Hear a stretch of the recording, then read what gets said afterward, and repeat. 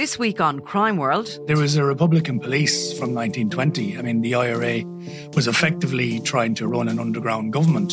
And actually, there was a crime wave. 1919, 1920. There's a wave of bank robberies, post office robberies, robberies of individuals, robberies of pubs in Dublin and in rural areas as well. So the IRA tried to actually clamp down on that. They, on occasion, solving bank robberies and giving the money back to the banks. Now, I'm Nicola Tallant, and you can listen to my podcast, Crime World, wherever you get your podcasts. On the latest episode of Real Health with me, Carl Henry, I'm delighted to be joined by trichologist Claire Fulham, chatting all things hair loss. I remember then going, I'm losing a bit more hair. Like, I could see hair everywhere. It was all over my desk and work everywhere. And so I went to my GP. She found 5 big patches on my scalp, one the size of my fist. So I was like, right, what am I going to do about this? Give me a plan. She just looked me dead in the eye and said, there's nothing we can do. I went on a list for dermatologists. She had a cancellation and she very quickly said, yes, you have alopecia areata. As ever, available on all podcast platforms. If you like the Indo Daily, you can follow us on Apple, Spotify, or wherever you get your podcasts. Today on the Indo Daily, poisoned, pushed or shot dead. How Putin's enemies meet an untimely end. Gunfire and explosions have been heard here and in the second city of Kharkiv shortly after the Russian President Vladimir Putin authorized a special military operation in Ukraine's Donbass region and told the Ukrainian military to lay down their weapons and go home. Friday marks a year since Russia's invasion of Ukraine. Vladimir Putin's grip on power has come under sharper focus, along with the tactics he uses to deal with dissenters. Russian military official Marina Yankina has reportedly been blamed for the Kremlin's worst losses in Ukraine. She's believed to have fallen 160 feet to her death from a high-rise apartment building. Alexander Litvinenko had been working as a spy for MI6 when he was poisoned with the radioactive substance polonium-210. It is now clear that Mr. Skripal and his daughter were poisoned with a military-grade nerve agent of a type developed by Russia.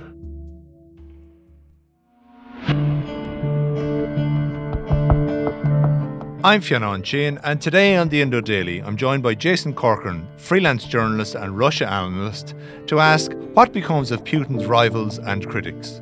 They have a whole array of methods to take out people, and it was in the full armoury since Putin's been in power since 2000. The likely tactics are, well, there's a bullet to the neck, there is pushing you out of a window, pushing you down the stairs.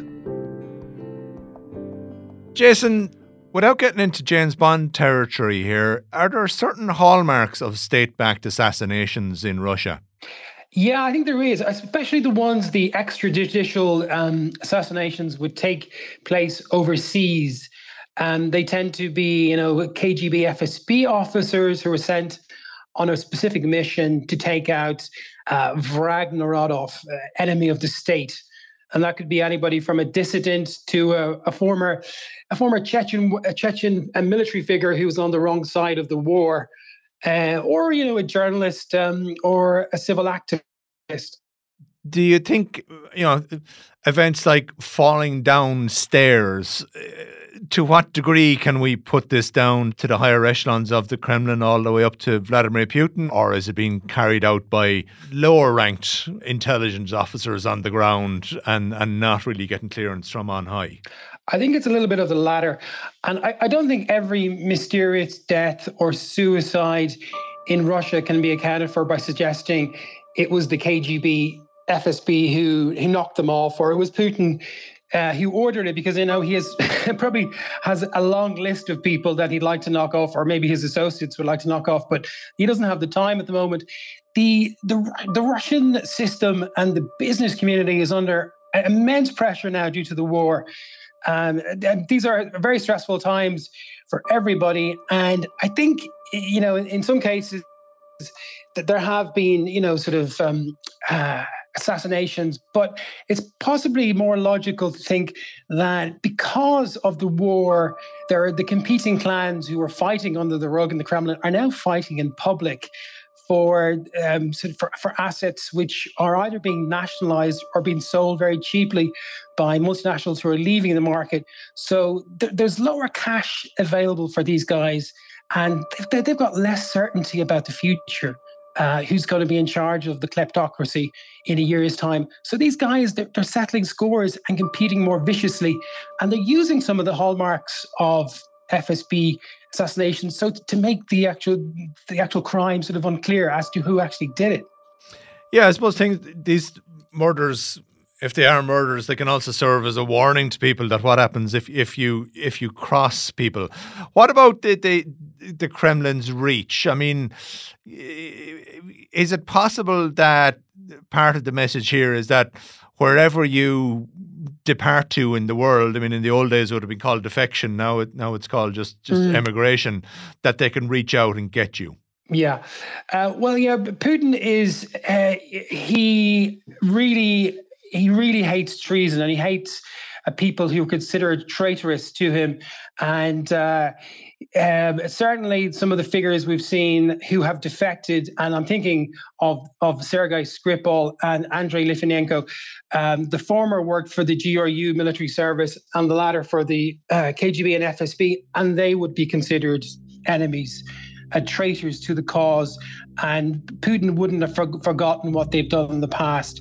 I think definitely, I mean, there has been evidence, linking those to the state, and Putin has said some things about both of those figures on the record, calling them traitors. So, he has a very long memory for people who worked, particularly in the Cheka service, which is the origins of the FSB KGB, because Putin himself, as you'll recall, he started out as a KGB officer and he ran the FSB in St. Petersburg before he became prime minister and then president of Russia. You mentioned Litvinenko. Can you take me through that case? I mean, it was such a high-profile case. How did it happen? And ultimately, looking back on it now, who do we think was responsible for it? Mm-hmm. Litvinenko, he was an officer, as I mentioned, with the FSB, the successor to the KGB, and he'd fled to the UK because he'd become a critic of the Kremlin and of Putin. And I think he'd been investigating links between the Russian mafia and their activities in Spain. And he'd also accused Putin of the apartment bombings, which were these mysterious bombings which happened in the early 2000s, which were, they fingered the Chechens at the time, but it was said that it was actually the FSB. It was an inside job to scare people into backing Putin. And he also claimed that Boris Berezovsky, who was the guy who actually put Putin into the Kremlin in the first place, the sort of great cardinal, that he had foiled an assassination plot against Boris Berezovsky. And this was before Boris Berezovsky fell out with Putin and fled to London.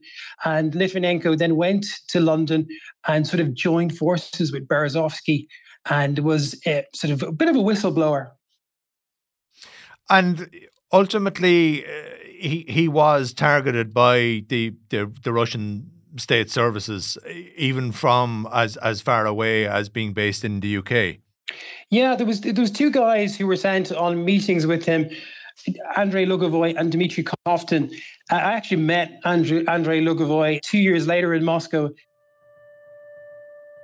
So these guys had a couple of meetings with Litvinenko in London, and they allegedly administered radioactive polonium-210 into a cup of tea, which Litvinenko drank, and then he fell ill and started vomiting, and he had a slow and very painful death, which was reported around the world.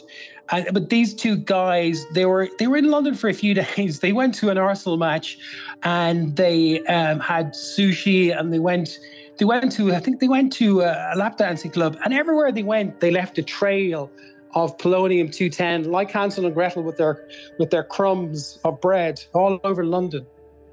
This is the report here, and the conclusions are quite startling. The principal conclusion here is that President Putin was probably involved and probably called for the assassination of Alexander Litvinenko in London. And that was then followed by the now infamous Salisbury poisonings. Again, similarities in terms of what was used. So in this case, you mentioned the name already, Sergei Skripal. He's a former Russian military officer and a double agent for British intelligence. And then his daughter, Yulia. And they are living in the picturesque and historic city of Salisbury. Take it from there. What happened in that case? Yeah, so Skripal was a very high-profile defector. He'd given secrets to the MI6, which was a big crime in Putin's eyes. So in the months after the poisoning, it was initially going to happen, everybody was shocked, but it was completely unsure what they had been poisoned with.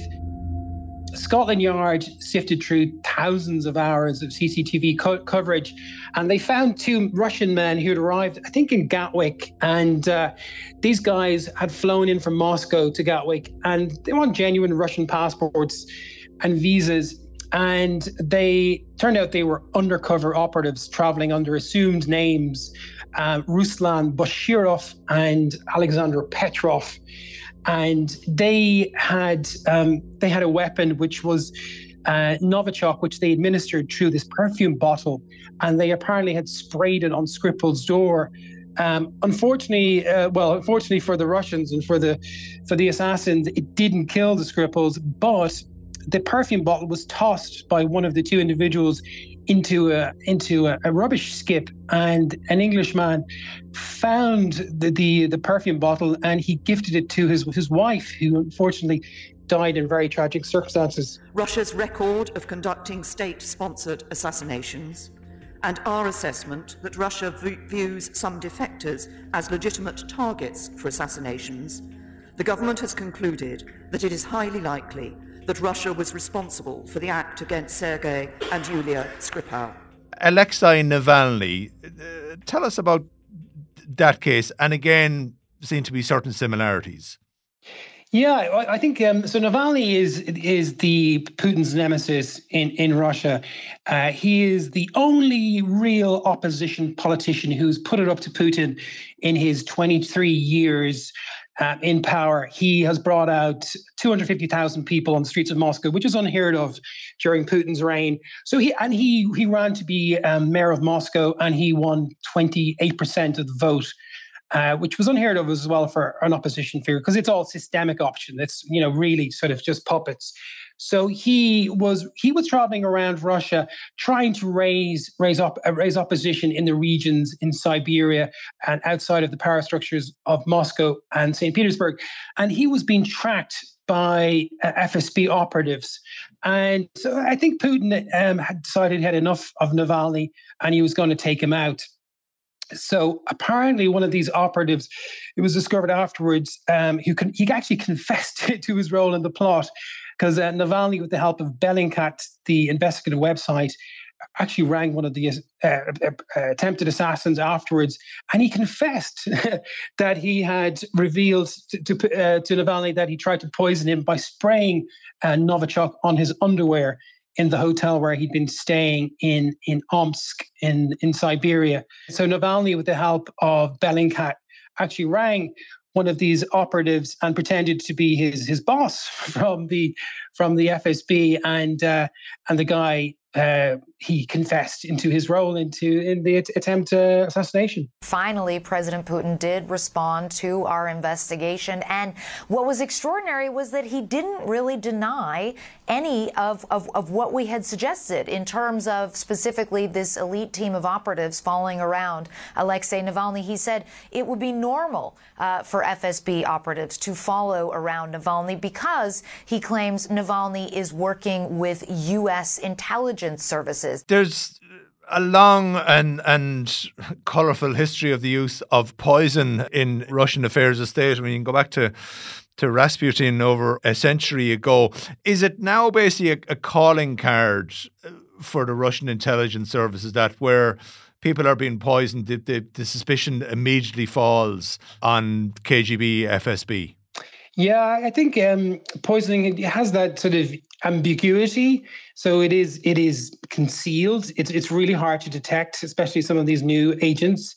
Whereas pushing somebody down the stairs or defenestration is less ambiguous, because it could be an accident or it could be suicide.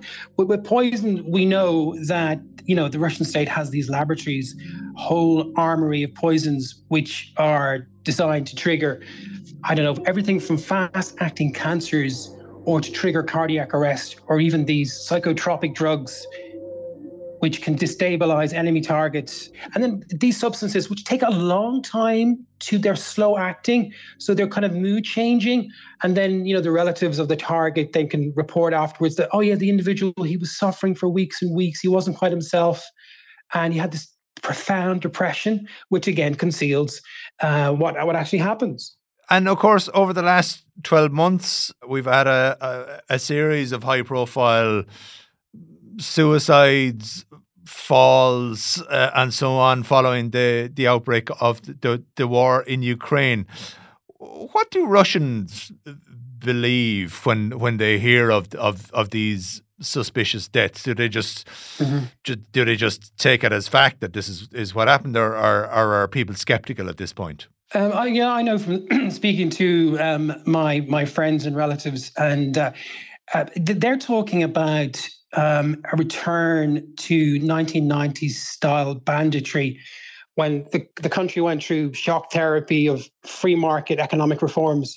So then you had assassinations were commonplace on the streets, and there was queues for food. There was very little food. The banks were collapsing, and we're seeing that again. Okay, the economy isn't collapsing, but it is heading into terminal zastoi, stagnation. So you're seeing, companies leave. People are increasingly unemployed because they're masking it, because they're been sent on unpaid leave, and they're getting less hours. And real unemployment is said to be 10% or more, whereas the Kremlin says it's officially 4%. So you're seeing in this milieu the reemergence of mafia. And the mafia are guys who work seamlessly with the KGB, FSB, and sometimes they're indistinguishable from one another. And there's turf wars now happening, and protection rackets. And recently there was 2 huge alleged arson attacks on 2 of the biggest shopping malls in Moscow: the Mega Mall, which where IKEA was, in Khimki, and Balakaya as well. So they're suspected to be arson attacks by rival clans who want to get the assets, or it's an insurance scam. So there's lawlessness creeping back into Moscow, certainly, and other parts of Russia. And people are just keeping their heads down. They want to block out the war. They don't want their son, their father, their brother to be called up to be mobilized. My brother-in-law, incidentally, he fled to Turkey just months after the war, because he didn't want to be caught up in it. What about any serious rivals emerging, particularly in the past 12 months, on the anti-war side or politically?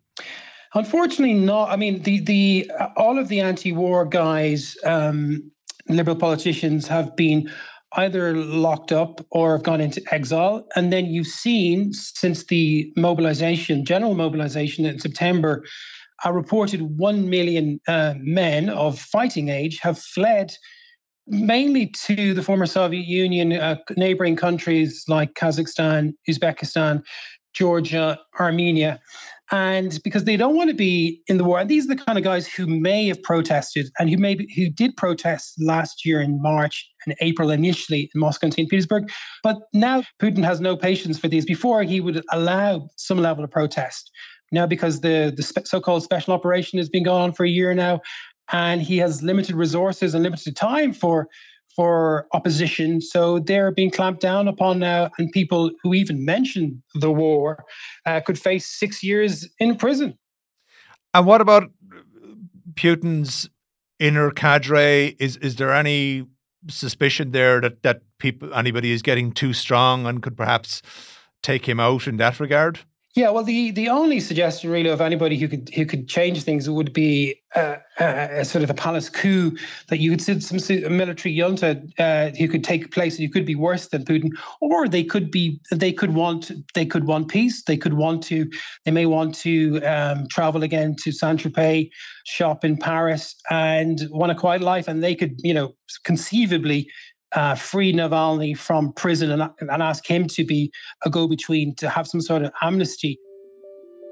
In the meantime, I think what we're seeing is the ones who are the biggest threat to Putin are the ultra-nationalists, the ones who think he's not He should be bombing more civilian targets in Ukraine and, maybe even bombing Kiev as Joe Biden visits the Ukrainian capital. They think that he's not going far enough. And there's a number of these figures who have blogs and they're on Telegram channels, and they're tolerated because they have accretion, they have protection from within the security services, so they can't be touched. And these guys are, I think, the biggest threat. And they also include the head of the Wagner Group, so-called Putin's chef, Yevgeny Prigozhin, and also the Chechens, who I mentioned before, led by Ramzan Kadyrov. So Putin's focused on the war. It has the potential to destabilize his position, but you're not buying it that anything imminent is happening. No, I think because he has a ring of steel around him, and since the COVID pandemic, he only sees a small handful of people because he's absolutely paranoid about getting sick or getting a virus or getting even a common cold. So you have to spend a week in isolation allegedly before you see Putin. And so the people he converses with and he talks to are, the head of the FSB and the head of the Foreign Military Service, the GRU.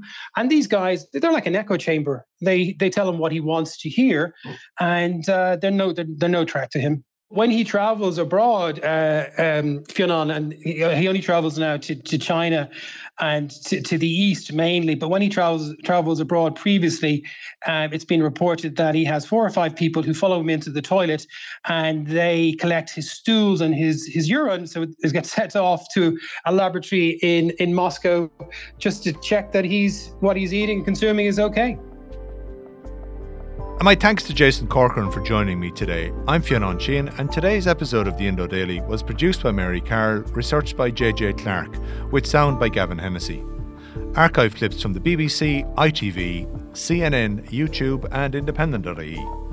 If you enjoy the Indo Daily, don't forget to like, follow and leave us a review.